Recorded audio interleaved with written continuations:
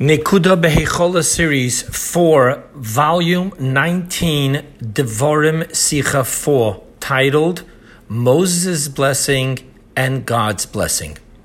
This week's parsha has Moses giving the Jewish people blessings.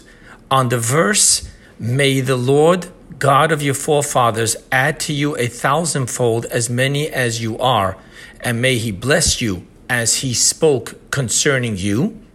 The Medrash comments, "The Israelites said to him, 'Our teacher Moses, the Holy One, blessed be he, did not give a limit to our blessings, and you are saying 1,000-fold?'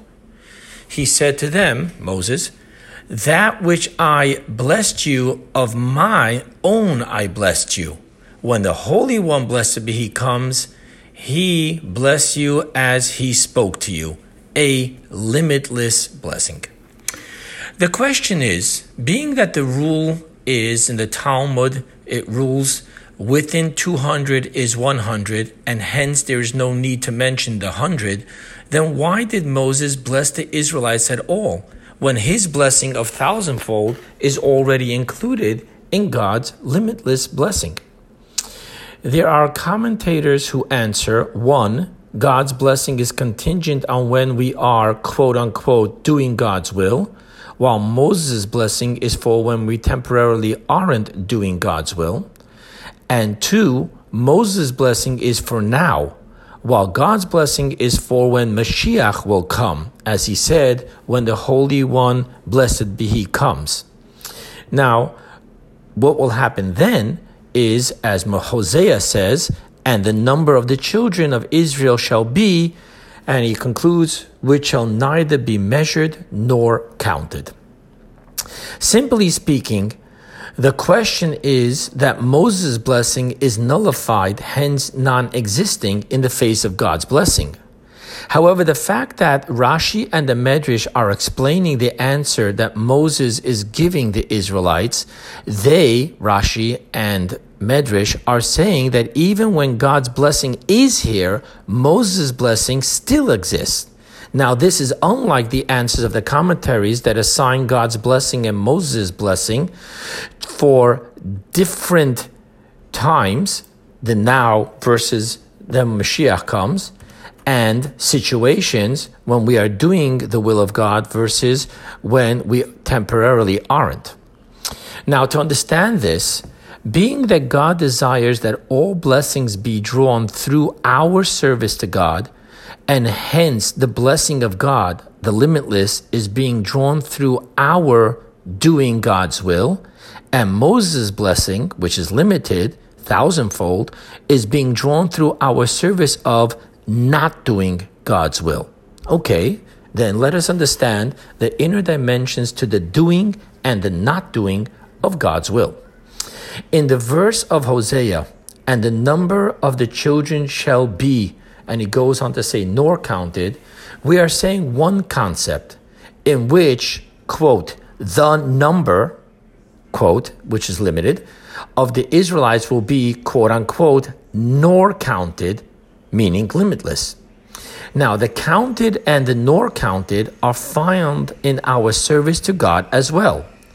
Counted is our service of 613 mitzvot, upon which we are commanded, "Do not add to the word which I command you, nor diminish it."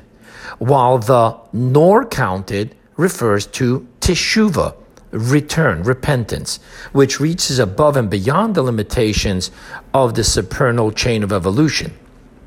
Deeper yet, being that we are speaking of one concept in which the counted is the nor counted, hence, even through the service of the counted 613 mitzvot, we are drawing the nor counted infinite will of God. Only that in the counted 613 mitzvot, we are experiencing but the limited service, confined within the boundaries and details of the specific mitzvah. While in the nor counted Teshuvah, we are experiencing the bursting through boundaries, repenting and connecting to our infinite essence, and from there connecting to the infinite master of the will. To understand this better, the 613 mitzvot are the infinite will of the infinite God. However, God desired they descend into our finite world and into our finite capacity of service to God as finite precepts with finite rules, details, and boundaries, so that the infinite light be closed within finite vessels.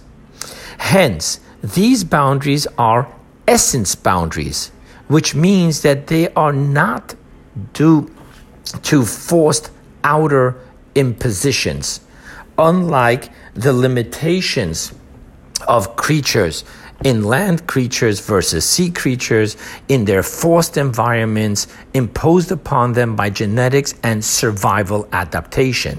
So those boundaries that each creature has is forced and imposed upon them. However, God's will to have the infinite within boundaries, they come from within the free infinite will of God itself.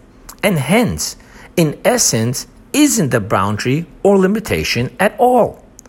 And through this is fulfilled God's ultimate desire, as our sages teach us, quote, to have made for himself a dwelling, which is the nor counted, the infinite, in the below, which is the counted, the limited, end quote. This is possible only for God, who in his omnipotence can have measurement, the counted, the limited, be the experience of non-measurement, the nor counted, limitless. Hence, Moses' finite blessing, it is not nullified when God gives his infinite blessing, for this is God's desire, to have the infinite, himself a dwelling, be clothed specifically in the finite, the below. Hence, first comes Moses and gives the finite blessing, the thousandfold, and then God comes and makes that very finite blessing the vessel for his infinite blessing. Now, being that God's desire is that it all be, quote, of the below, for the below, by the below, end quote, hence the primary denominator here is the below.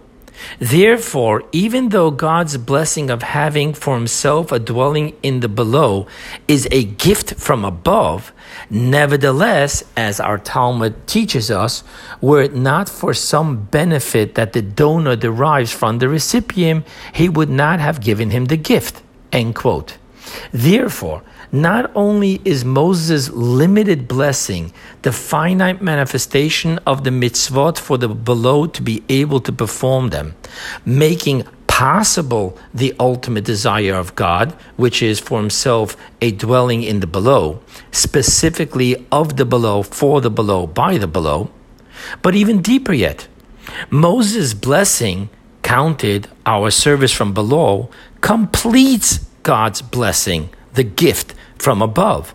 For, as the Talmud ruled, were it not for some benefit that the donor derives from the recipient, which means Moses' finite blessing making possible our service to God, he would not have given him the gift, God's infinite blessing, allowing us to have him dwell here below. Now, this is all the wondrous secrets within Rashi, explaining us that it's all about having the infinite within the finite. First, we have the finite, the mitzvot, as they are detailed down here below, through which, by serving this, God gives us his infinite will and his infinite self dwelling among us.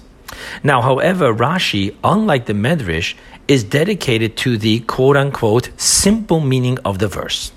Hence, what Rashi is telling us on a simple level is that when the Jews asked Moses, the Holy One, blessed be he, already promised to Abraham, so that if a man will be able to count the dust of the earth, so will your seed be counted, meaning that there's the infinite, that God's blessing here is that of to Abraham, the if a man will be able to count, meaning that we won't be able to count, which is connected to the blessing of that Bilam gave in the book of Numbers Who can count the dust of Jacob? Once again, meaning the infinite cannot be counted.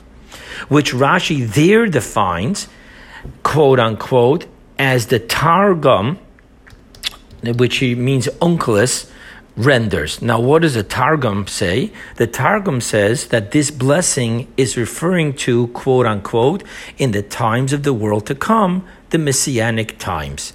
Hence, in the simple meaning, Rashi is telling us that Moses is saying that the blessing that is taking place here is actually of God's blessing is in the times of Mashiach, while Moses is empowering us now with the blessing of thousandfold.